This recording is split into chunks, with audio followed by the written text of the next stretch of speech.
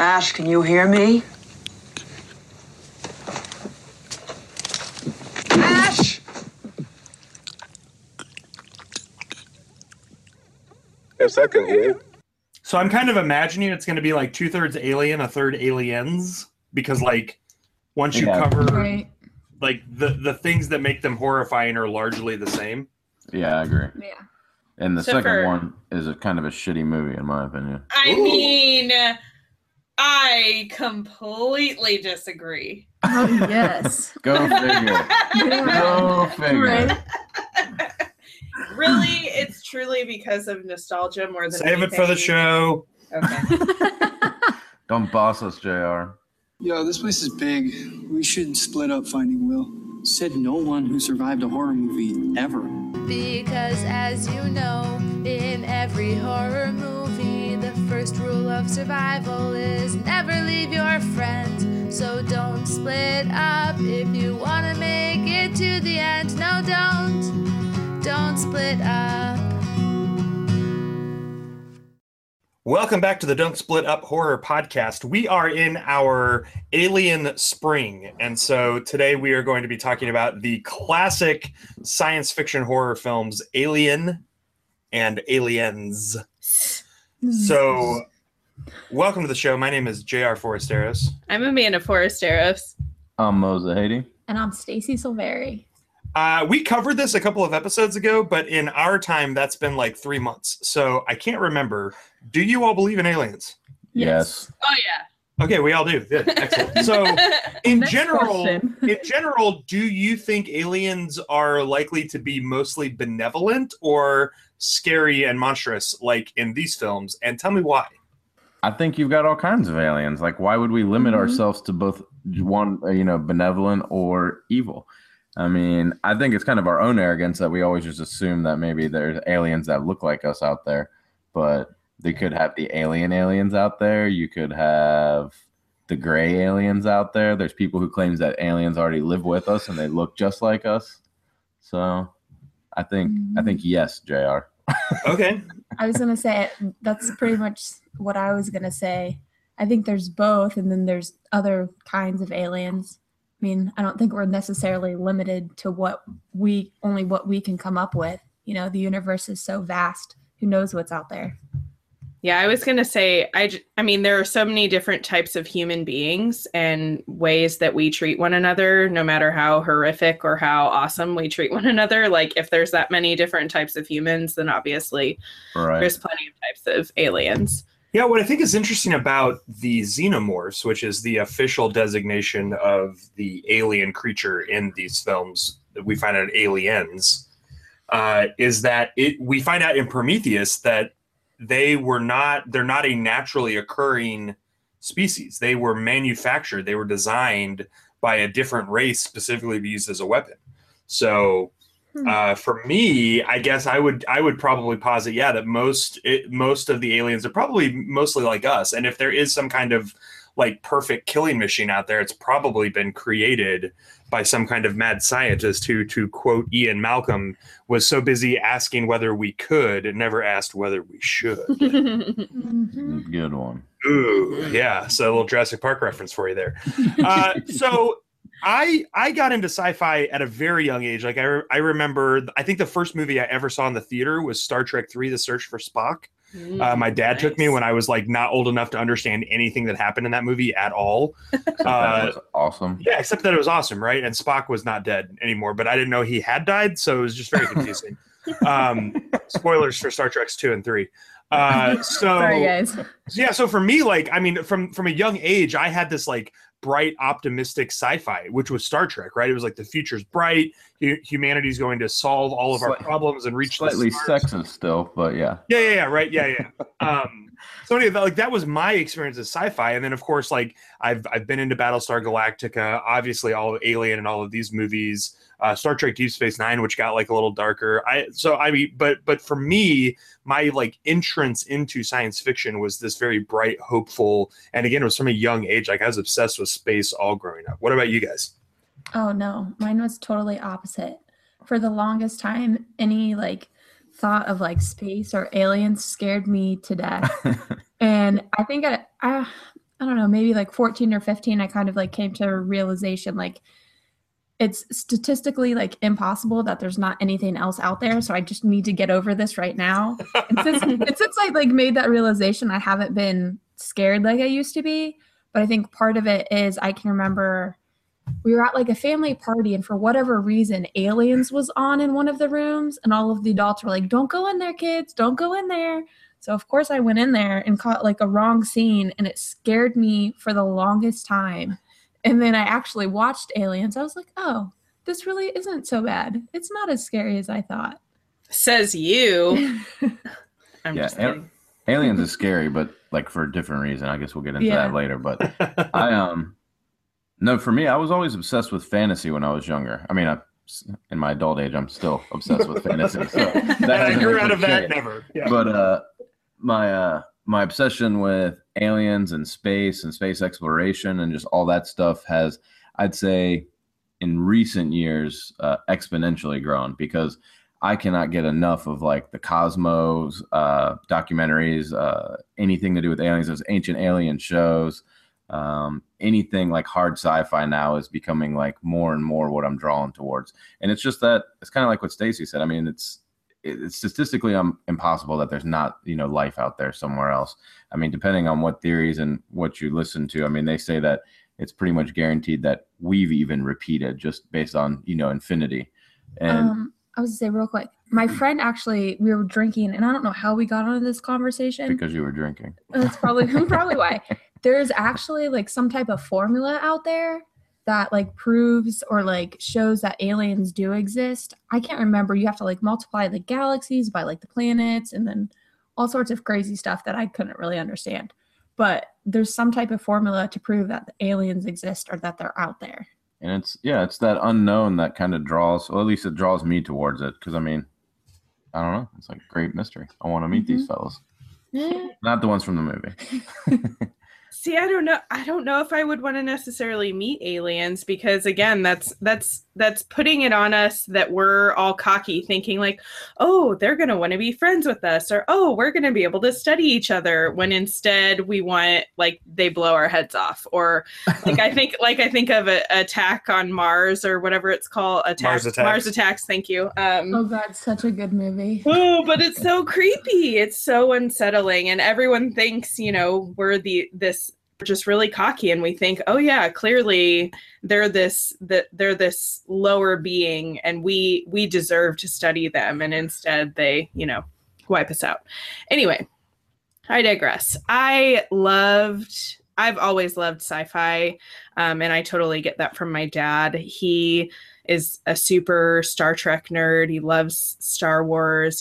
He reads all the time, and we really associated all of these with like, I mean, I watched basically every cheesy action adventure movie from like the 70s, 80s, and 90s. When I was growing up, it was just my brother and me and my dad watching all of those movies. And we sort of lumped in sci-fi and fantasy with that, just because obviously there is a lot of action and adventure that goes with them. But I super enjoy all of them. And as you all will hear in this episode, that it's super nostalgic for me more than, I mean, I love it, and I think it's super interesting, but it's also very nostalgic for me as well. So the first Alien film came out in 1979. It was directed by Ridley Scott, and it was his first major successful film. He had one film before this called The Duelists, which was about two Napoleonic officers who like duel with each other repeatedly throughout the, I guess they're just very bad shots. So it's like just this like series of duels. Anyway, Alien is like his first really big film, and it was wildly successful. It introduced Sigourney Weaver to the world. And I wanted to run down just sort of a list of some of the major science fiction films that came before Alien, and then some of the major horror films from the 70s. So you just kind of get a sense of like really how revolutionary this film was. We all grew up with Alien and Aliens being played on USA in the afternoon on Saturdays, Right. And so like it just I don't remember a world where Alien wasn't a thing, and where the face huggers weren't a thing and all of that. So I think it helps to kind of put into perspective, at the turn of the 60s into the 70s, that's when the Planet of the Apes franchise was really big. Obviously, that's science fiction. It's not aliens exactly, but it's sort of getting in that direction. 1977 was Close Encounters of the Third Kind, which was Spielberg's big alien film. Invasion of the Body Snatchers, which has like body horror and aliens like stealing our bodies, was in 1978, the year before Alien came out. Obviously, Star Wars came out in 1977, so a couple of years before Alien. And then you had Buck Rogers in the 25th Century in 1979, Star Trek the Motion Picture in 1979, and a little alien movie you probably have heard of that came out in 1978 called Superman. That one was horrifying. Well, it is interesting though, right? That like in a lot of those films that were coming out in the late 70s, aliens weren't scary, you know, and even in Close Encounters of the Third Kind, once we finally meet them, they're benevolent, you know, and it's like a good thing. Well, and like Star Trek, I mean, at least the original with Kirk, I mean, they're a peaceful exploration, you know. Well, and the monster, quote unquote, in Star Trek: The Motion Picture is actually one of our satellites that's come back to. It's one of the Voyager satellites. Yeah. So it's not even like the aliens, Spock, and all of them. Like they're on our side. Absolutely. You know? Yeah. I was just gonna say, I feel like that almost comes from like us being cocky, like thinking like, oh, these people are gonna be nice. You know, they're gonna want to work with us. We're gonna study. And I think that's more from the fear that the way we treat people, and we'll say like animals or anything that we deem less, we just don't want that to happen to us. So we just automatically assume that they're going to be nice and friendly and okay with us, where in reality, we don't know. Right. Now on the horror side of things, again, early in the 70s, you have Last House on the Left in 1972. You have The Exorcist in 1973 and Texas Chainsaw Massacre in 74. 74 is also when Black Christmas comes out. Jaws is 1975. And then 76, that's when you get Carrie. Halloween is in 78. So, I mean, again, none of it is really science fiction at all. You've got a lot of slashers and a lot of like supernatural. But that's what's really interesting to me about Alien is that it's not supernatural in any way. And it's not a slasher movie exactly. I mean, it's I wouldn't say it is. Yeah, it's almost more of a creature movie. Very much so, right? Yeah. Interesting. So we're going to dive into this specific film, and one of the things you need to know at the outset is we're going to put links to all of these articles in the show notes. But as we were preparing for this episode, I think we were all a little bit overwhelmed by the massive amount of literature that has already been produced about these two films specifically. Jared, did you mention The Thing? Because I found that that's a movie that they often liken Aliens to. Well, so what's interesting is that John Carpenter's The Thing came out, I believe, in 1982. 1982, but it was based on a 1954 story. Okay. Yeah. So there is a movie from 1954 called The Thing, and it is an alien creature that picks off a isolated party of more or less blue collar workers one at a time. Yeah. So there's some obvious parallels, analogs. Yeah. Mm-hmm. And that's one of the things I found as we were researching was that the screenwriter for Alien, Dan O'Bannon, he actually said that he was surprised that so many people criticized the film for not being original. He's like, yeah, like I pulled a bunch of tropes from kind of everywhere. Like if you start listing all of the movies that Alien is like, you'll never stop. Because some of the tropes are so common, both in science fiction and in horror. They said that wasn't what I was trying. I wasn't trying to tell an original story. I was trying to use all of these tropes to comment on something. Which, for him, he said he wanted to create a psychosexual horror film. So we'll get into that in a minute. But, but you know, the famous tagline for Alien that was on all the posters and it wasn't in the movie was "In space, no one can hear you scream." So what is, and Stacey, I'm particularly interested in having you answer first because you said that from a young age you were afraid of space. Like, why? Oh yeah, that's scary. Why? Because you're all alone. It's the lack of control. You know, if you can't survive, like it's kill or be killed almost, you know? Mm-hmm. I don't want to die. And I mean, no one's there to help you. It's literally just you. And if you can't manage the task, then you're lost. Yeah, I was going to say it's about that isolation. It's just horrifying to think that a cry for help, that no one can hear it to even attempt to help a sister out. You know, you're just out there on your own. And humans are social creatures anyway. Exactly. So if you don't have that, you slowly, I don't want to say you do, but you know, we need that. That's part of our biology and our sociology, or Well, it's like that movie psychology. That's what I meant. Interstellar, which I still haven't formulated an opinion on. But when Matt Damon, you know, and spoiler alert, fakes the call that his planet is, you know, a good one, that, you know, the civilization could continue there. But it was just a scam because he was stuck on that damn planet for all those years and he didn't want to be stuck there anymore. Like he put everyone else's life and the human race in jeopardy just because he was lonely. Like, I mean, I think that's definitely the terror of space, is that you could potentially be lost and alone forever. You know what's interesting to me about a lot of science fiction, particularly like the darker science fiction, the less optimistic stuff, is that space functions for us today the way the sea functioned for ancient peoples, and not like the sea close to the shore, but the middle of the ocean, where, you know, on maps they would say, here there be monsters, and what they meant by that was like, if you go out there you'll die. And you know, and so I study a lot of like ancient Hebrew texts, right? And one of the things that for them, the seas, when they say the seas, they mean these like deep ocean waters. And for them, it's not just like deeper ocean. It's a fundamentally different thing than the waters that are navigable close to the shore. It's like where the rules of creation break down, and where like the gods don't even have power in the sea. Right.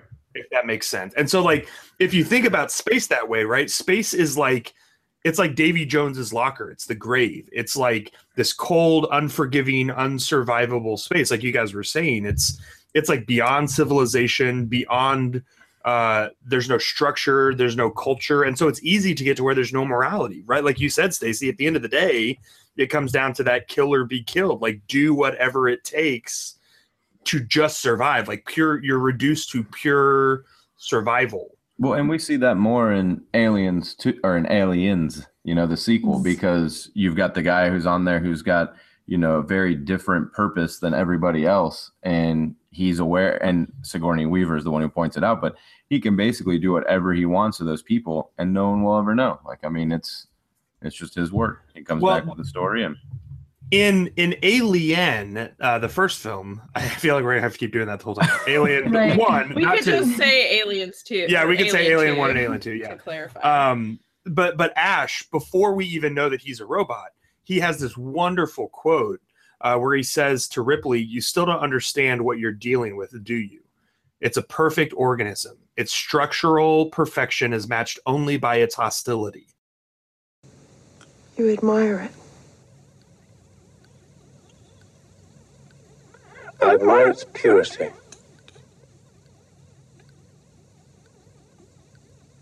A survivor. Unclouded by conscience, remorse, or delusions of morality. I can't lie to you about your chances, but you have my sympathies.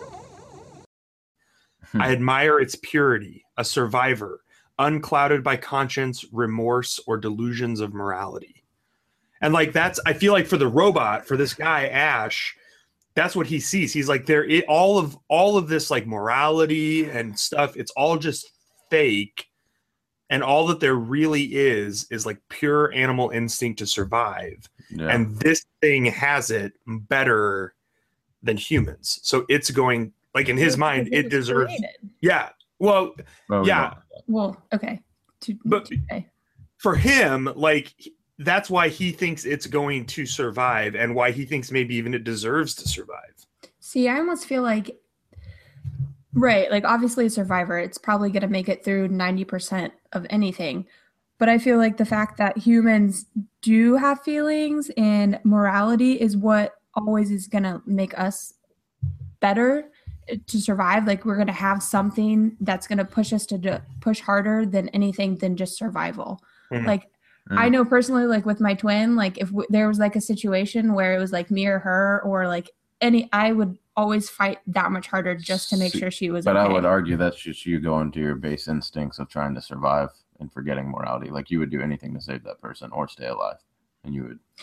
I kind of see what you're saying, but I feel like it's because it's for somebody else. Like So now you're justifying your immorality. I guess a little bit. Well, and but I think, Stacey, you're right. I think the whole point of movies like Alien, which are basically creature movies, which are basically human versus whatever movies versus nature or versus I mean, in this case, really, we don't have the backstory of Prometheus, which came out just a couple years ago, to tell us that the alien is not a natural species. So as far as we know, this is like the nastiest thing that can evolve in space or whatever.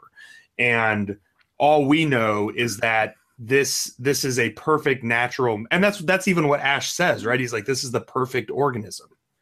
And so for us, the whole point of these movies is for us to see the human triumph over nature. Like it's the ultimate us versus nature story. And I think we need those stories to convince us that we can go on. Like you were saying, like it's humanity versus like the biological side. Like there's everything we do comes down to biology and chemistry and chemical reactions. And sometimes some people like to think there's more than just that, but realistically, like that's all that it is. Mm-hmm. Well, I think that it's fascinating that the writers decided, or whoever decided that that the aliens would have acid for blood. Like I was just like, oh snap, that's is hardcore. That's one of the creepiest parts of, I mean, at least for me, in the first one is when it drools or whatever happens and it eats through like 3 different levels of the ship. Oh yeah. Like running down to try to catch it. Mm-hmm. Yeah. Right, like how do you kill something like that? How do you stop it? Like just put more stuff in its way? Basically. Like, it's the ultimate like defense mechanism. Yeah, for sure. I'm gonna kill you. What they needed was a couple of predators on that ship to wrangle those aliens. Unfortunately, those movies were just not as good as they should have been.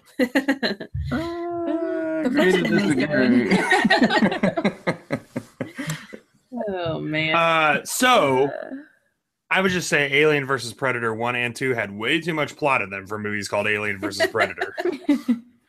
I was promised something in the title that was not lived up to in the movie.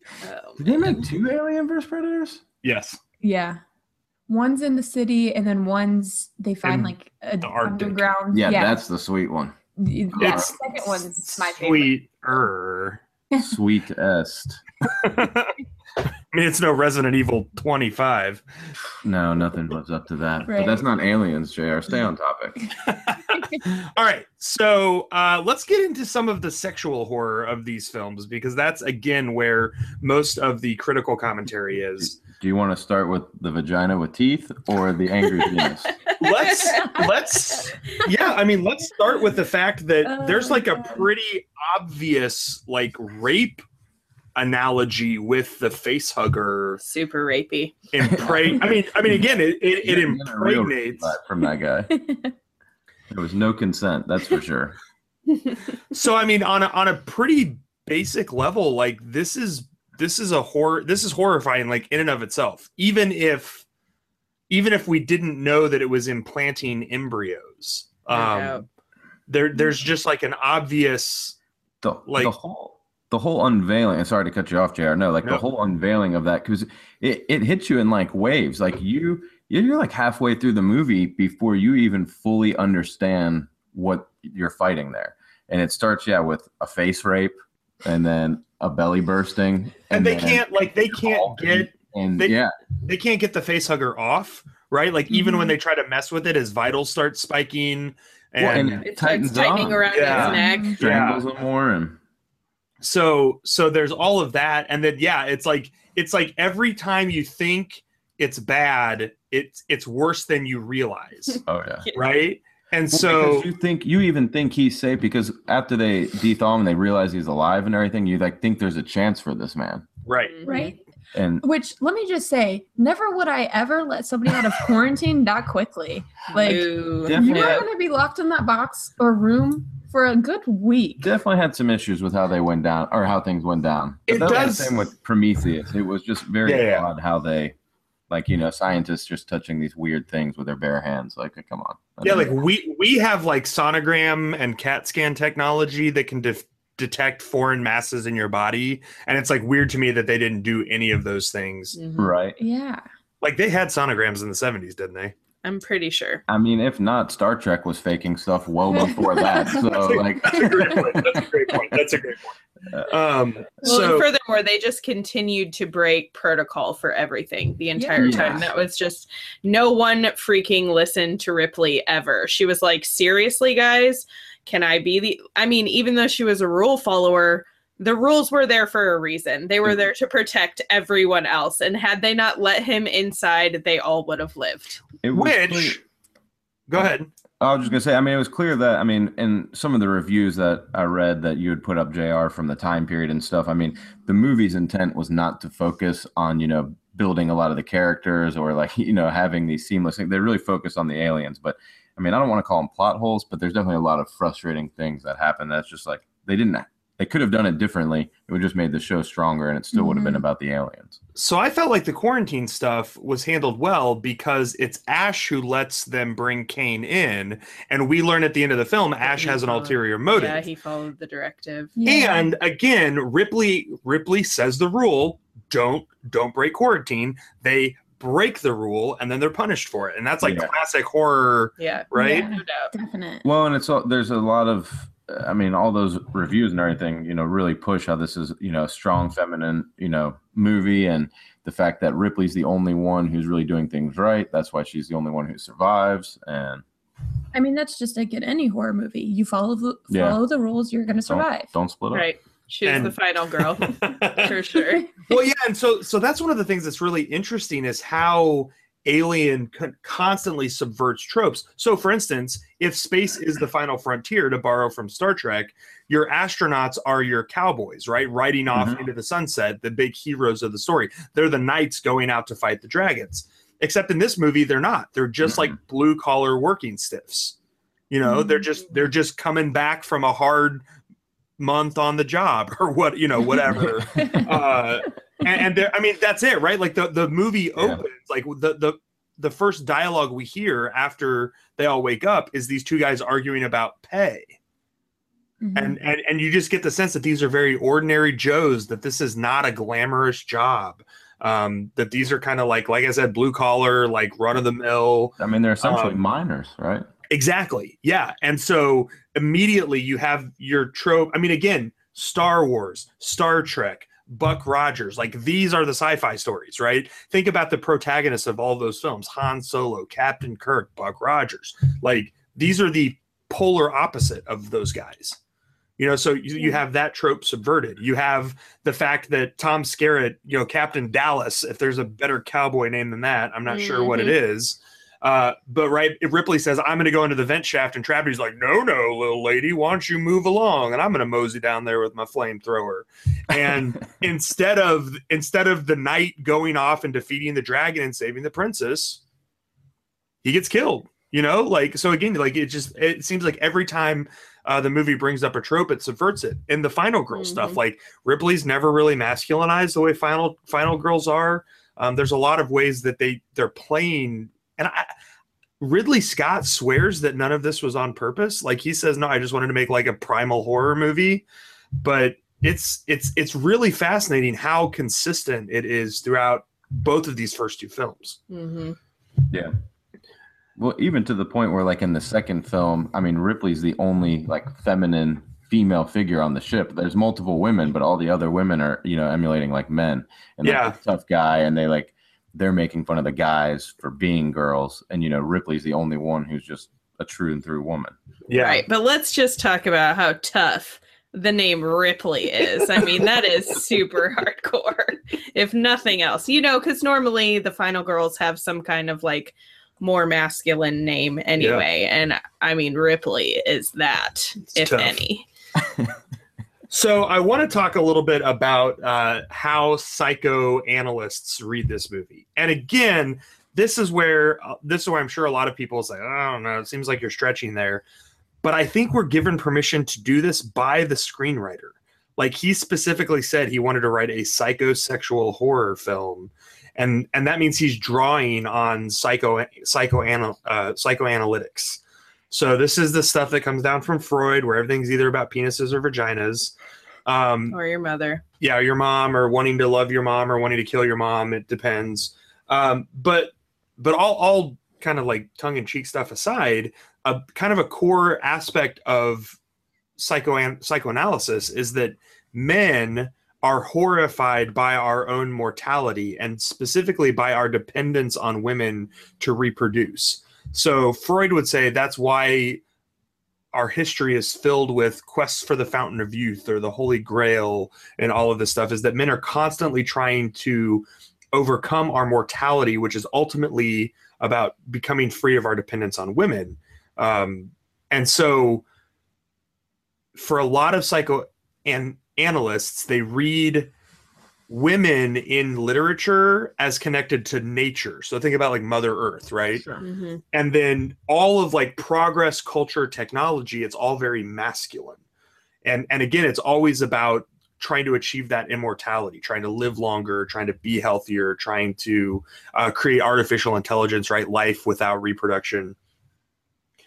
And so in this theory, the worst thing that can happen to a man is to be womanized, which means that men have a deep-seated fear of being penetrated. And that's anything from like a sword or a bullet, like actual physical death, to something like homosexuality. So in like Greco-Roman culture, the very worst thing that could happen was for a man to be penetrated.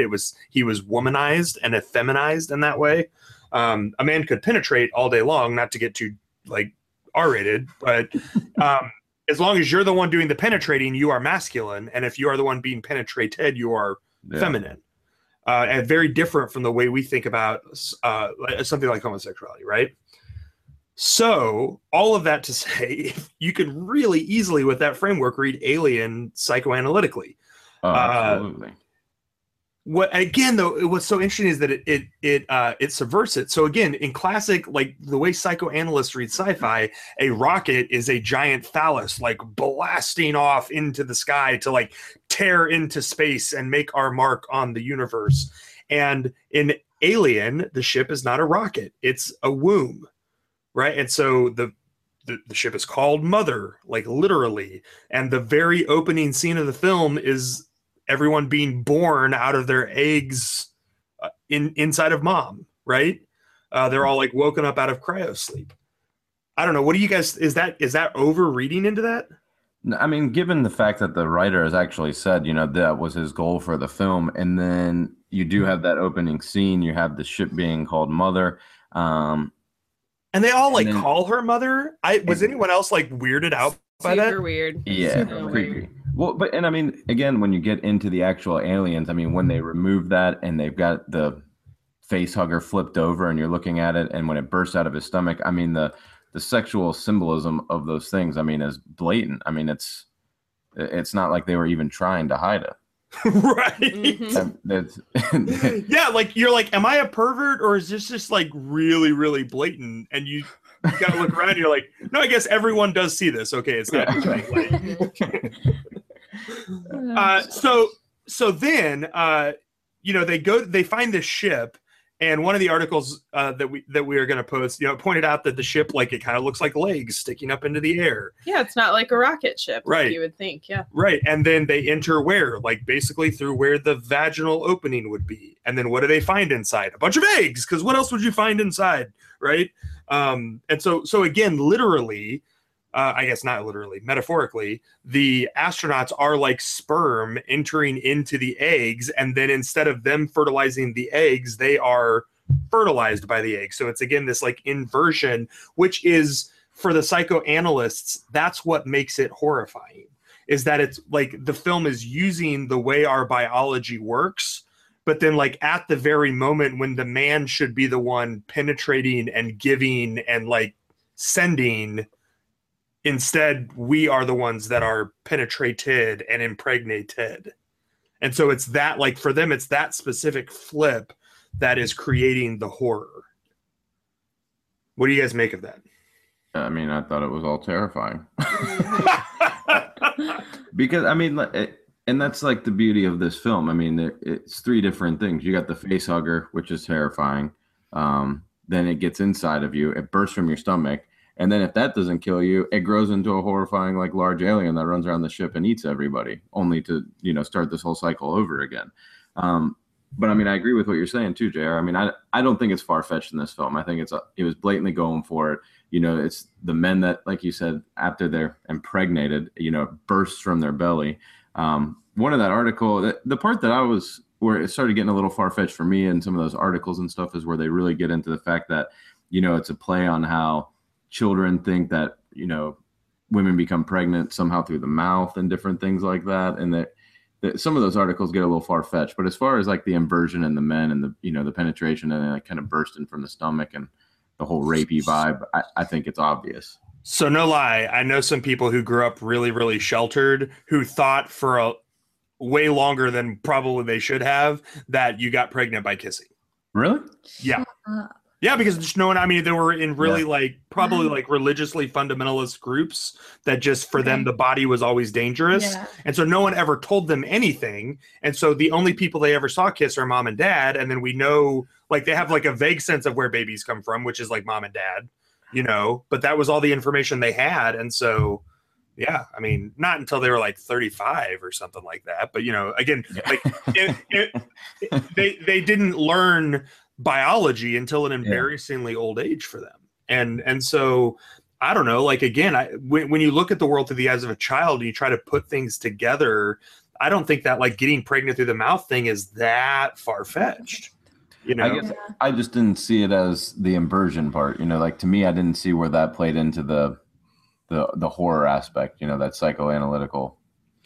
Well, there is like, it is like an oral rape, right? You have like a phallus extending into the throat, and then there is a life implanted inside of you against your will, which is again part of that like rape metaphor. Yeah. And again, that I think that like that's genuinely horrifying, metaphor or not.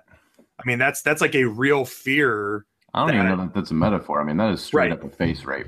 Like, well, especially when giving birth means that this thing rips through all of your important organs. Yeah. But again, rape, right? Like you're taken against your will, your body is violated against your will, and in many cases life can be implanted inside you against your will. Yeah. Right? I mean, that's all that's what I mean by the rape metaphor. Like, no, I know, I was just joking. So so I mean overall, like, how scary did you guys find Alien? From a younger age, it was scarier to me. As an adult and someone who is still very easily scared, it's not creature movies don't really scare me that much. And to me, it's much more of a creature movie than it is like The Fourth Kind is a super scary alien movie to me. Aliens, you know, it's got some jump scares when it pops out of the stomach, you're not expecting it. When it like, you know, pops its head out of the darkness, out of nowhere, you're not expecting it. But it wasn't scary in that, like, you know, I'm not going to go to sleep tonight. It was just kind of, I mean, it's gruesome. Like the idea of being the host for that creature and then knowing it's just going to burst from your stomach. I mean, it's that cringe scary, I guess, is the best way to. Yeah. I was going to say, growing up, the first time I just saw the clip of it scared me to death. And then as I got older and I got less scared of aliens and then really watched it for the first time, it wasn't necessarily scary, but like Mo said, it's more like a creature movie. And those I always find interesting. And I'm more like interested than scared because I just want to know what's going on and I'm more curious than anything. And after the first one, like I don't find any of the other ones like remotely scary. Actually, I kind of dislike everything after one until we get predators involved. I like 2 better, I think. 2 is so creepy. The first one, I mean, definitely has a few scares, but honestly, I feel like, and I know that this annoys us in a lot of the more modern horror movies, but they really could have played up the score, you know, the building of the music, the suspense that it, and I didn't really feel that. And I know that's part of the genre at the time, you know, all of the different horror movies that were around at the same time. But I feel like I would have been more scared had there been, I don't know, something more pressing. Like when and we can get into this when we get into the best and worsts, but I feel like most of the time the alien has the syndrome that drives me crazy in The Walking Dead, that zombies are, you know, they're constantly going blah, blah, blah, blah, you know, making these like ridiculous noises, except for when they sneak up behind a person to eat their face off. And then you don't hear them until they're like literally on you. Whereas normally they're like, blah, blah, you know, making these absurd noises constantly until they decide to be quiet when they're, you know, praying, you know, whatever. Can we argue that's because he is like an apex predator? And so unless he knows you've already seen him, he knows to be quiet. Right. I just don't know. I wish that honestly we could have gotten inside the head of Alien, as you know, sort of like we do with Predator, right? Like we're able to figure out that Predator can pick up on heat signals. Yeah. It would have been really interesting to know. Like when he's hiding in the little ship at the end and you think that his head is a part of the ship, and then all of a sudden he sort of just like kind of pops out at her, but doesn't really like attack. He just is like, hey, I'm here. Here I am in the ship with you. You thought you got away from me, sucker. You know, I don't know. See, I almost feel like in the second one, you get that a little bit. You have the couple scenes where you can see that it's I don't want to say necessarily learning, but it's picking up on things. Like it runs away from the guns. It turned off the power. Like it's obviously an apex predator for a reason. It's picking up things and it's adapting. But I didn't more than that. I didn't have any problem with it. It's like it's hunting. Yeah. So yeah, it knows how to be quiet. It knows how to. Like I guess I've never thought the alien was like like a cow. You know, just like a dumb animal. Like I've always. I sort of did. I thought that all of the aliens were more like drones, and the queen was like the super BA. Well, the drones can still be good hunters. I don't know. Right. Drone bees are super dumb. They also have a similar weakness. Yeah. That they're easily tricked into the airlocks. So for me, I've really found Alien to be a really effective horror film. And I was the only part of the film that didn't age well was the computers, which like, yeah, of course, you know, I mean, it was like hilarious to watch this like advanced spacecraft, like, you know, they're still inputting in basically DOS, you know? And so I just thought that was funny, but everything else, I mean, you know, I liked the dirty space feel they borrowed from Star Wars. You know, it felt like they were a group of miners. And I thought the way they built tension, most of the film was just tremendous. The way they revealed the alien little bits at a time, the way, like you already said, Mo, the way you're introduced to the life cycle of the creature, a little bit at a time. I'll go ahead and jump into best worst here, but my favorite part of the movie is the scene where I think it's Brett. Brett, the Henry Dean Stanton's character, the first mechanic guy that dies, when he finds the skin and realizes that it has shed and therefore is bigger. Like that whole sequence was, even though I'd seen the movie, I knew that it was going to be hiding above him and all of that. I knew what was coming, but I still found it to be really effective, very tense, really pretty genuinely horrifying. And I mean, that's not even counting all of the body horror, which you guys know, like that kind of stuff just freaks me out anyway. So no, I mean, if we're gonna have some bests and worsts right now, my best is definitely the evolution of the alien and how it plays out through the movie. And it just it's like kind of like I think you said earlier, JR, like every time you think it's gotten bad, it then gets worse. I mean, that's just you can't win with that thing. What's your worst? The fact I couldn't stand that Alien 2 Aliens, that she killed the queen the same way she killed the first one. And I was also doubly irritated that they're about ready to nuke that entire planet or that area, and she wastes like precious minutes in there shooting and flame torching like the queen and doing all this nonsense and like putting the little girl in danger who she just saved. I'm like, you're about to nuke this place. Get on the spaceship and get out of here. Like, what are you doing?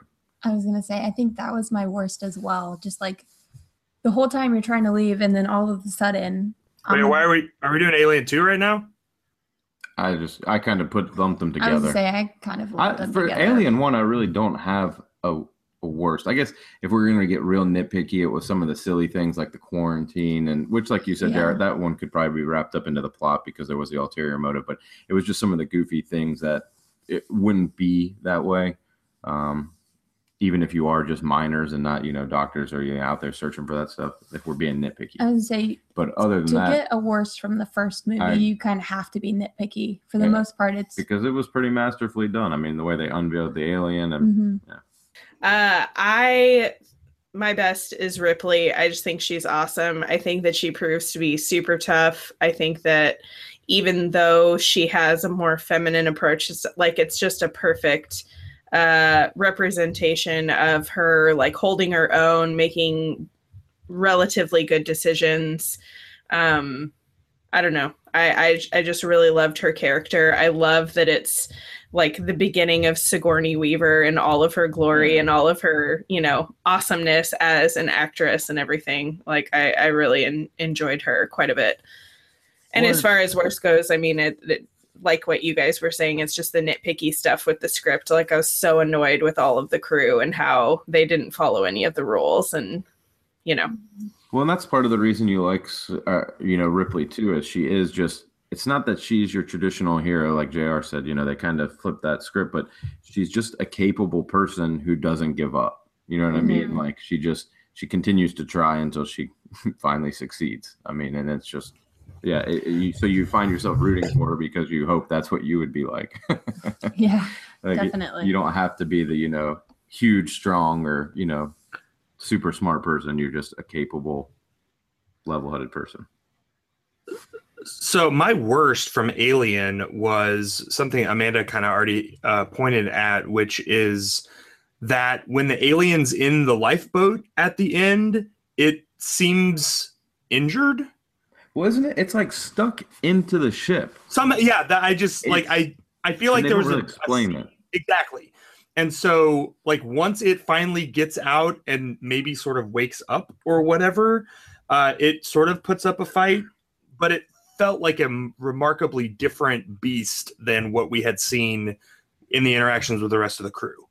And so I just didn't understand. And I've watched that movie several times and I've paid attention, try to see what I missed, and it doesn't ever seem like I missed anything. It's like they allude to it like almost being like partially frozen, but then it's like also like stuck into like the but it's in mechanics. The ship with her.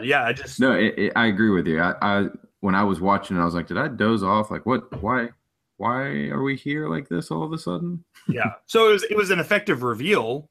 Right? Yeah. Like you're like, oh, she's safe. Oh no, she's not. But then it's just like Amanda said, hey buddy. Yeah. like she has time to go put on a spacesuit and get back over. Yeah, she just like runs in the corner. Put the cat away. Yeah. Which can we just that dumb cat. I can't believe she kept trying to save that stupid cat.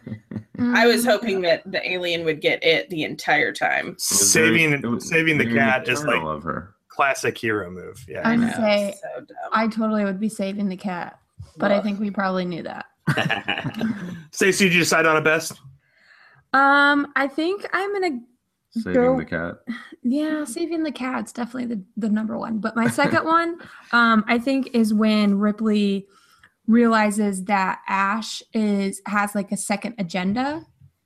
Just adds an extra layer to the plot and to the story, and it's not necessarily what you think it is up front in the movie. There's a backstory to it. So I really enjoyed how that played out. Yeah, we didn't even talk about the whole like evil corporation aspect of both of these films. Mother. Right? But like it's interesting again, given that the psychoanalytical framework is that men pursue technology as a way to escape mortality, and yet in Alien, Mother is willing to sacrifice the human lives to get this creature back to Earth. Mm-hmm. You know, and so again, it's that inversion where technology actually in the end dooms us because it's our own fault, right? It's whoever's on the other end of Mother pushing all the buttons.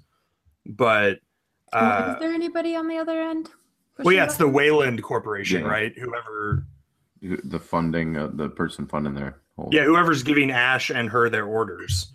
I thought the orders were kind of like already preset, and they would just kind of well, so like flow chart. Like fine, like whoever programmed those orders, right? Okay. I mean, that's what I'm saying. It somewhere back down the line, somewhere there's a person who is greedy who disregards human life. I mean, that's not surprising. It brings up my favorite part of the second movie, which is when they're talking about the colony on there, and she's like, "Just nuke it all. Like, we just need to get out, or we just need to leave." Blah blah blah. He's like, "We can't leave. There's like $2 or $3 million worth of stuff up there." $1 million. I'm like, "That's what it costs?" Like, what are we, Austin Powers? So, speaking of Alien 2, Aliens, this film came out in 1986. It was directed not by Ridley Scott, but by James Cameron. Now, what's interesting about Cameron is he, like, they had been wanting a sequel to Alien since the first one did so well. And Ripley, Sigourney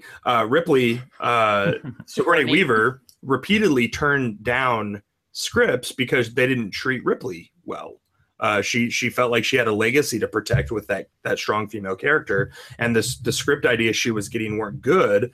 So Cameron had started working on a sequel script before Terminator came out, and he couldn't get any traction on it because he hadn't done anything, and like no one that was involved with the original movie really wanted to work with him because they're like, who's this guy?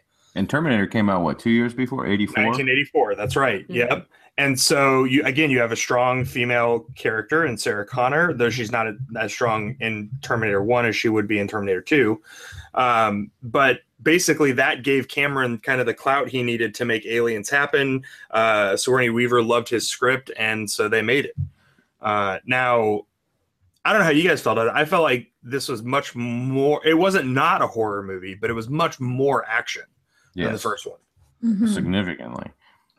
We also get a lot more. This is where the xenomorphs get a name for the first time, right? Paul Reiser's character gives them a name, and then we learn a lot more about all of their structure, like that they're a hive kind of in sort of insectoid being. They have a queen, all that kind of stuff. Like we get a lot more about these things, partly because instead of there being one, there's a cajillion. Right? So, I mean, I don't know. Like, I guess just initial impressions. What did you think of this film, particularly in comparison to the first one? I like the second one. This is the first time I think we've disagreed. Whoa, Traitor. You're the one leaving. You're splitting up. So, Stacy, you said you liked this one. Yeah.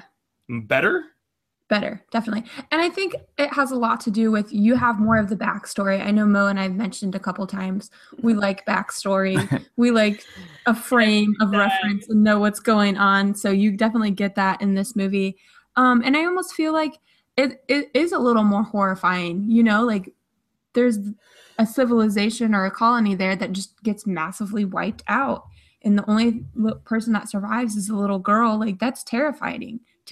Like, that's exactly what is scary about space. She had no idea anybody was coming to save her. Yeah. You know? And she's just stuck on that planet with surviving any way that she can.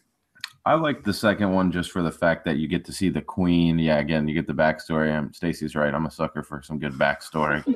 By backstory, you just mean you learn more about the aliens, right? Yeah, exactly. You get to know more backstory. Like more knowledge of the world. Prometheus. World building is a big thing. Yeah, you get kind of a glimpse into how they work, I guess is the best way to say it. And then, but it was just frustrating because, like they go back to the planet. Again, no one's listening to Ridley. They think she's Ripley. So they think she's crazy. Even after, no one's responding to the colony, and just the fact that, they're searching this whole place. They can't find any life forms. Like no red flags are going up whatsoever. In the entire beginning of this movie until everyone starts getting killed. You don't think that the fact that they bring Ripley with them doesn't indicate that they think that there's merit to her story? The one guy knows there is. What's his name from Mad About You? Right, Paul Reiser. Yeah, Paul Reiser. He knows, so that's why Ripley's there. But the others just think she's like, they don't really buy into it. Yeah, so go ahead. No, I mean, that's where I was ending. Well, I guess I was thinking that as like they're Marines, right? So they're just like lock and load, like we got this. We're the toughest guys in the galaxy. Oh, like, Bill Paxton. Oh my gosh, he's so ridiculous. He might be my favorite in this one. I mean, I really liked the scene where they all kind of like make fun of Ripley, and then she like snaps at them and says, "Are you ready to take this seriously?" And they're all kind of like, "Okay." And they don't really still take her seriously, but there is like a small measure of respect imparted to her because she stands up to them. Yeah, and reminds them that her whole crew was wiped out and everything. Yeah, that she was the survivor, the lone survivor for sure. So I don't know, like, what did you think of? Oh, I freaking love it. I love Aliens so much. I've seen it so many times. Like there, I mean, and you guys know this too, because I talk about it every time we talk about film, like, these images burn into my brain and like haunt my dreams and when I'm walking down my hallway and it's dark and the little security light pops on and I'm like, something's going to get me. I think about when Newt falls down the stupid chute because she steps on the fan thing wrong, and then she ends up in the water, and I'm just like, oh, the water, there's nothing that's going to be good in the water, and then the thing jumps out behind her. I think the queen is like horrifying and so cool looking. Like I was reading doing some research for this podcast, and it was saying something about how it took anywhere as many as 22 people to operate the queen at any given time to like help her move around and stuff. And I was just like, man, but she looks so good. Like she didn't look, from the 80s. Effects, like... That's what I'm saying. Yeah. I mean, it was just, I just loved this film. And I actually completely forgot about the whole beginning of the movie where we find out that her daughter had died, and that she had been in cryo for as long. Yeah, that's because when we watched it this time, we watched the director's cut. Well, so that was almost certainly not on USA. The normal one that I had seen, but yeah, I didn't remember that at all. So the bond that she was able to have with Newt and everything like that. I mean, I always appreciated that, but then especially seeing it again, the director's cut and everything, it just made me love Ripley even more. So I would be embarrassed to admit how old I was before I actually watched Alien and Aliens on purpose. Yeah, likewise. And was able to discern which scenes went in which movie. Because again, like they were just always on some channel growing up, right? And so I'd always catch scenes of them here and there. I'm not actually sure I even knew they were two different movies until college, which is embarrassing to admit. I was convinced that Aliens was actually going to be Alien 3.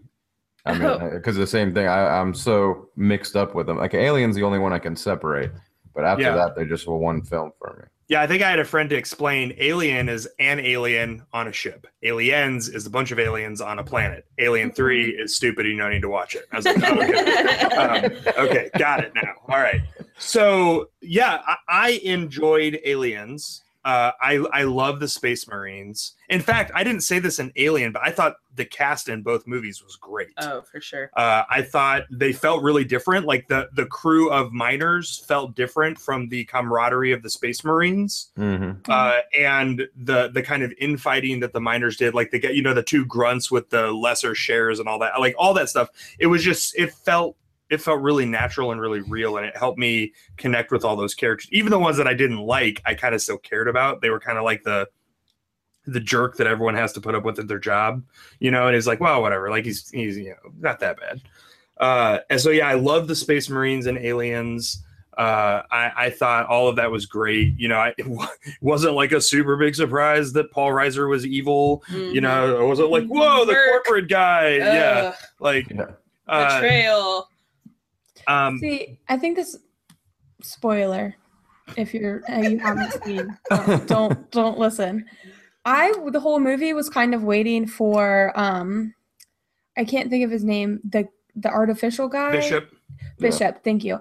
I was waiting for him the whole movie to go bad. Like you knew the other guy was going to be bad, but when it climbs through the pipe to fix the ship, I'm like, oh God, he's going to sabotage them. And for the long, like even still now, knowing that he's not a bad guy, I still like just wait for it. Like, I don't know if it's like the initial or just the mistrust with like computers and artificial intelligence, or if it's based from the first movie where it really was Ash was the bad guy. Yeah. Yeah, I don't know. I loved how they flipped that on you, though, right? Where I mean, they did the same kind. It's the same sort of thing as Terminator 2, where and they push that right at the very beginning when she finds out that he is an android, and you know she puts her hatred right out there. So as far as the horror of Aliens goes, we have more gender bending. Mo, you already pointed out that all of the Marines, even the female ones, are masculine. But they're pretty quickly shown to be out of their depth, to the point that literally their weapons, when they take them into the alien lair, are impotent. They're not allowed to shoot them. Yeah. Another frustrating thing was that their guns had a very finite and small amount of ammo, but I like that all their guns also had counters on them. That was very convenient to let them know where their rounds were at. Well, it's better than having a limitless supply. It's like, when are you going to run out of bullets? Like, I know this gun doesn't have that many. They should have been using lasers at space. Lasers that are infinite. Yes. But the other big thing that this movie brought to the forefront was like all of the motherhood stuff that was only horrific in the first movie, because it was this like unnatural inverted motherhood. Now it's been, because you have Ripley and the Queen, and we find out that Ripley is a mom, who is her daughter, because she was frozen for 57 years, her daughter's dead. She immediately takes to Newt. And then you have the alien queen. And so it's like mom versus mom, you know? And so I thought it was interesting that they extend Ripley's femininity to include motherhood, specifically so that she can be contrasted with these aliens, which are like the most horrific, perverted version of motherhood you can imagine.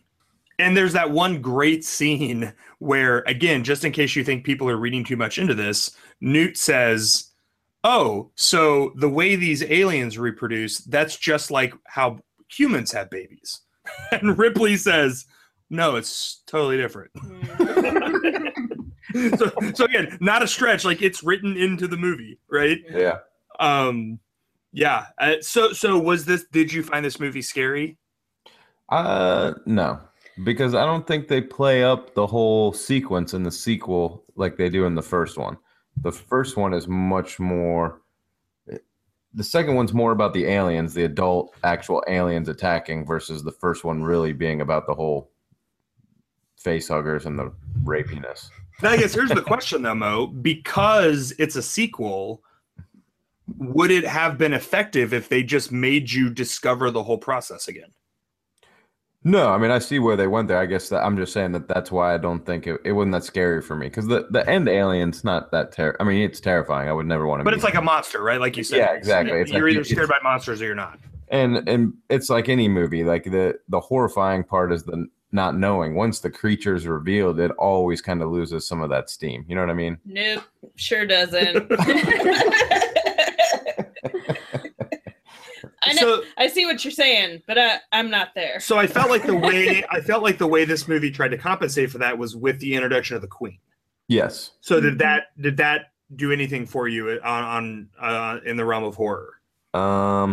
No, I liked it again because of, getting to see like where these aliens are coming from, how this all works, etc. I was annoyed that Queen detached itself, got in, stuck on the outside of her ship, got into the next ship, and then rode an elevator. by battled a robot, and then just went out the airlock again. But it was such a cool fight scene. I understand the whole airlock thing was a little cheesy, but like, man, it's iconic to me. Like when Bishop gets ripped in half and the weird milk blood is everywhere, and that part oh my is sweet. Gosh, When so crazy. And then when she gets in the thing, I don't know. I just love, obviously I love Ripley, and so I love that she gets to prove herself. We get to see that scene from the beginning when she says, "Oh, I can help out. I know my way around this." I got class 2. When she's like, "Yeah, where do you want it set?" Yep. And they're like, You're like, "Hey-o." Well, and again, that's further inversion, right? Because she doesn't win with guns. She doesn't win with the military weapons. Yeah. She wins with her skill set. Right. Mm. The other thing. Oh, sorry. Go ahead. I'll just say that, like, those end scenes just kind of annoying. It's kind of like we said about the first one. Like, it's just all of a sudden the alien is kind of lazy and not really aggressive anymore. Just kind of hanging out in the cockpit with her, and she, flushes it out the airlock. I didn't feel like the Queen was lazy at all. Well, I mean, isn't she? Because you got an old torso up there that is able to hold on with one hand, save a child with the other. Ripley is literally holding a ladder and the alien, and only the alien gets sucked out. Like, well, I'm not saying that individual moment wasn't unbelievable. Yeah. But I thought, like Amanda said, the fight was not. I didn't feel like, pun intended, anyone pulled any punches. No, and it started off pretty badass. I mean, when he comes out of nowhere and puts the tail through Bishop and everything. I mean, that's an awesome scene. Mm-hmm. Stacy, scary or not? I would say not scary. However, there was 2 scenes that did scare me. And it's the beginning scene where Newt and her brother were waiting in the car, and the dad and the mom were checking out the ship. And she like shakes her brother awake, like, they've been gone really long time, like something's going on. And then the mom comes running back and opens the door and starts doing a mayday on the radio. That actually kind of scared me, because I mean, that's terrifying to be in that situation, especially as a little girl. Like, you have no idea what's going on. All you know is the person who normally is in control and makes sure everything is okay is freaking out. There almost isn't anything more scary than that, I feel like. And then the second time that I was scared was when Newt was sleeping and Ridley goes in there. They realize the aliens got in somehow, and then they're locked in there, and then the guy turns off the camera and they're getting attacked by the face huggers. The face huggers, thank you. That is the most suspenseful. That was the most suspenseful part of the movie scenes, for me. I feel like are truly terrifying. Like, but other than that, the movie I don't think was horrifying. But those 2 scenes definitely nailed it and worked for me. I think it was definitely terrifying, as we've already been able to clarify. However, I was going to say something I mentioned to JR when we were rewatching him this last week is that in Alien, I could actually see the humanness of the alien, of the xenomorph. Like, I could tell that it was a human dressed up in this like weird alien costume. Whereas I feel like, especially, I don't know if the effects improved or if they just, I don't know if they played with all of the, I don't know, or if the Queen was just so impressive, because obviously there wasn't one human in there, but I feel like they improved upon their quality and were way creepier in the second one. That's because they got James Cameron. Well, that's, I mean, that dude knows the special effects. Yeah. that is true. So for me, like when we go to best worst, my best is that scene that you were talking about, Stacey. Like that whole sequence was just phenomenal and super terrifying. But yeah, overall, I think it was less scary for me than Alien. Not necessarily less enjoyable. I mean, I thought it was really cool to see a whole alien hive, to kind of see like the worst case scenario realized. And the fact that they just like did not quit coming. The scene where they poke their heads up into the air shaft and you see the aliens like, because you know it says they're coming, they're here, they're here, they must be here, and there's no one there. And then when they see them coming up the shaft, like that was a great shot, and it was again inevitable. You knew it was coming, but it was just it paid it off really well. I enjoyed that the queen was intelligent. You know, she could tell Ripley was threatening her hive. She figures out how to use an elevator. You know, I love that there's a pretty high degree of intelligence implied there, which we hadn't necessarily expected. You know, they say the aliens cut the power, and we're like, I mean, I guess if you say so, like, I'm not sure they would know how to do that. It turns out, yeah, they did. You know, that was legit. So, I agree though overall with you, Mo. Like, what was scary for me in the first film was like the body horror, and there was just way less of that in this film. I think the one chest bursting that we had was Ripley's nightmare. Mm-hmm. You know, and there was I mean, still scary. Yeah, but it was right. It was all just a dream. We know from previous episodes how I feel about that. So no, wasn't there the scene where they are down? It's not necessarily the hive where they have all of the people like on the where walls. All the people are located. Yep. Yeah, and they're using them as incubators. They jump through. Oh yeah, and one does chest burst. Mm-hmm. And they burn it. They can't use the guns, correct? Mm-hmm. You know, they burn it, so they end up burning it, and it doesn't actually like get away. So yeah, I take it back. There was one chest burst. All right.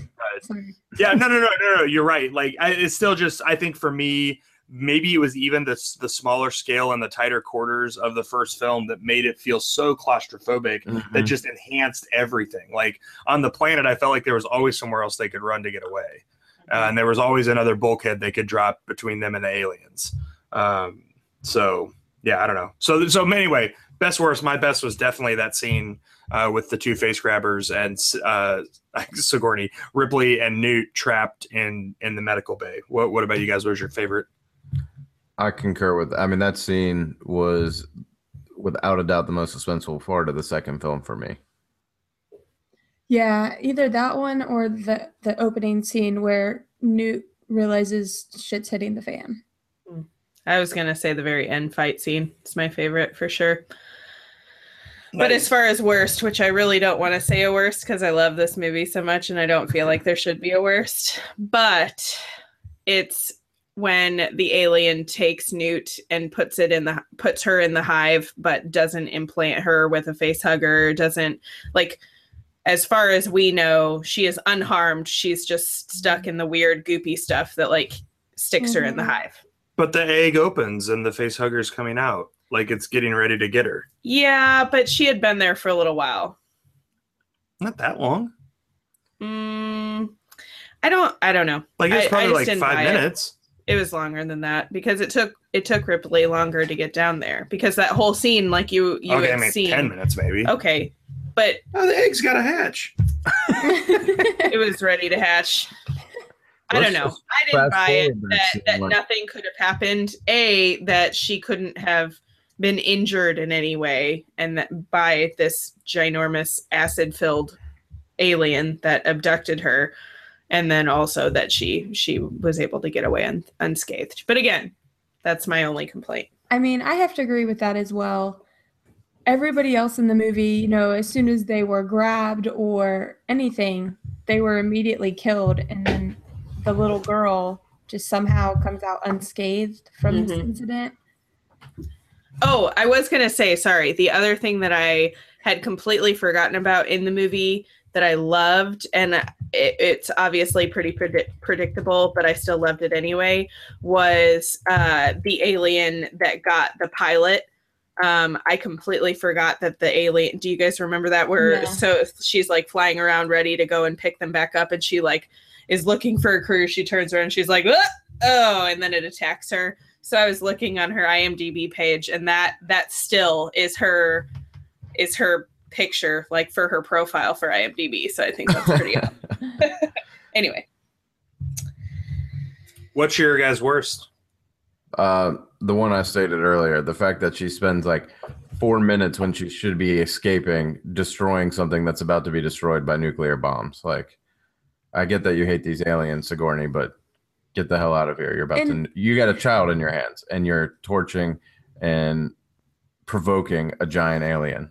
And also in that scene, I feel like through the whole movie, there is tons of them coming at them every single time. Like when they were attacking the guns, when they were in the ceiling. And then when she's down in the hive, they're there's home. like two. Yeah, and they just hang back and like wait for her to shoot them.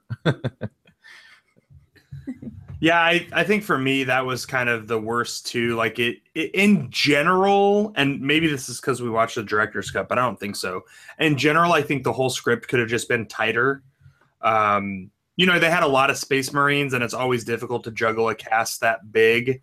They did it pretty well. You know, I think most of them were not particularly memorable outside of the female. And then Bill Paxton. Vasquez, she's so awesome. Yeah, she was great. She was very Hicks memorable. was awesome too, but that's because I remembered him from Terminator. I had a little bit of a crush as a child. So he was Terminator. That was Kyle Reese. Yeah, he is Kyle Reese, no doubt. Mm-hmm. So Alien 3, not great. Alien 4, like really, really, really bad. Did you guys see Prometheus? Yes. Mm-hmm. And then, of course, Alien Covenant is coming out next year, 2017. I didn't hear about that. Yeah, and it's the sequel to Prometheus? That's correct. What? And I'm excited. Scott has announced that it is going to tie in directly to the Alien franchise. Ooh, So even more excited. what we know is that the planet that they find in Prometheus is not LV-426. So however, whatever that ship is and however it crashed on LV-426, we have not learned yet. So there's a good chance that that'll be part of what we uncover in Prometheus. Did you guys like Prometheus? Yeah, for the most part. For the most part, yeah. I was confused because originally I thought that Ridley Scott had said Prometheus was not necessarily a prequel, that it was set in the same universe. That's right. I mean, it's not a prequel in that nothing that happens in Prometheus directly impacts the Alien franchise. I see. Okay. But it's the Weyland Corporation. It's the first, I guess it's like the first android, kinda, or like the first prototype model or whatever. Mm-hmm. And the alien race that they find, the founders or whatever they were called, are the same race that apparently created the xenomorphs, which totally screws up the Alien Predator mythology. But I don't think Ridley Scott cared. He was like, my sandbox, my toys. I'll do what I want. So I'll be interested to see how the Predator universe retcons all that. Mm-hmm. Well, does it mess up the Alien Predator? Because in Alien Predator, they just capture the queen and put her in a place where they can start her making babies so they can hunt them. I thought that it was established that the Predators created the aliens to hunt. Oh, did they? I thought they had just captured them and used them to hunt. Well, if you're right, that makes way more. That makes everything okay. See, I think I'll have to rewatch that. From what I remember, I think Please tell me. I think JR. That's what I remember. Right, is that they genetically engineered them to be the perfect thing to hunt. Yeah. Mo, please rewatch it for me and tell me. Listen, tell us what it's all about. I actually haven't seen him for the first time. Well, and you know, that all began in Predator 2 when you see the inside of a Predator ship for the first time, and purely as a gag, the prop department put the alien skull in there, and then fan fiction took over from there, and now Dark Horse has an entire comic run called Alien versus Predator, and we got 2 terrible movies called Alien versus Predator. Pretty good. I mean, I think that's pretty cool. That's how that's the story behind it and how it started. Yeah. Mm-hmm. Yeah. Sure. So something good came out of Predator too. Well, that is all the time we have for this episode. We will be back in a couple of weeks with our next episode in our Alien Spring. We are going to be looking at the James Gunn classic Slither, which actually shares a surprising bit in common with the Alien franchise. So I think it'll be fun to compare these movies. If you haven't seen Slither, it is B horror at its finest. James Gunn directed Guardians of the Galaxy, a little movie you may have heard of. And so this is him really at his best. It stars Nathan Fillion and Elizabeth Banks, who is Rita Repulsa in the new Power Rangers movie. Yes, she is. Oh, so awesome. So basically, it's just got a bunch of huge people in it. It's got Merle from The Walking Dead and also from Guardians of the Galaxy, right? Michael Rooker. So it's a great movie. I think it's a great movie. Spoilers for the next episode, but we'll see what everyone else thinks. In the meantime, you can rate and review us on iTunes if you're enjoying the show. That's the best way you can support any podcast that you love, is just take a couple of moments to rate and review them. Thank you, as always, for listening. You can find more of our episodes at don'tsplitup.com or at facebook.com/don'tsplitup. Let us know if there are any movies you want to hear us review. Did you guys see we did get a request from Jesse Clark to review Attack the Block, which is another great alien horror movie. So good. Yeah. So we might have to see if we can accommodate Jesse's request. Well, and we're supposed to watch Slugs as well per Amy Garber's request. Mm-hmm. So we're gonna work on getting to some of those before October. We should have plenty of time to do that. And in the meantime, thank you for listening. And whatever you do, don't split up. Join JR, Stacy, Amanda, and Mo to discuss blood, guts, horror, and gore in our podcast Don't Split Up, where we discuss horror movies and how great or not they are. Because as you know, in every horror movie, the first rule of survival is never leave your friends. So don't split up if you want to make it to the end. No, don't split up. Oh, this place is huge. Noah, take the back porch. Scream if you see anything. That won't be hard. But in observation of this loaded moment, I am not in favor of splitting up, nor am I 3 days from retiring. I will not be right back.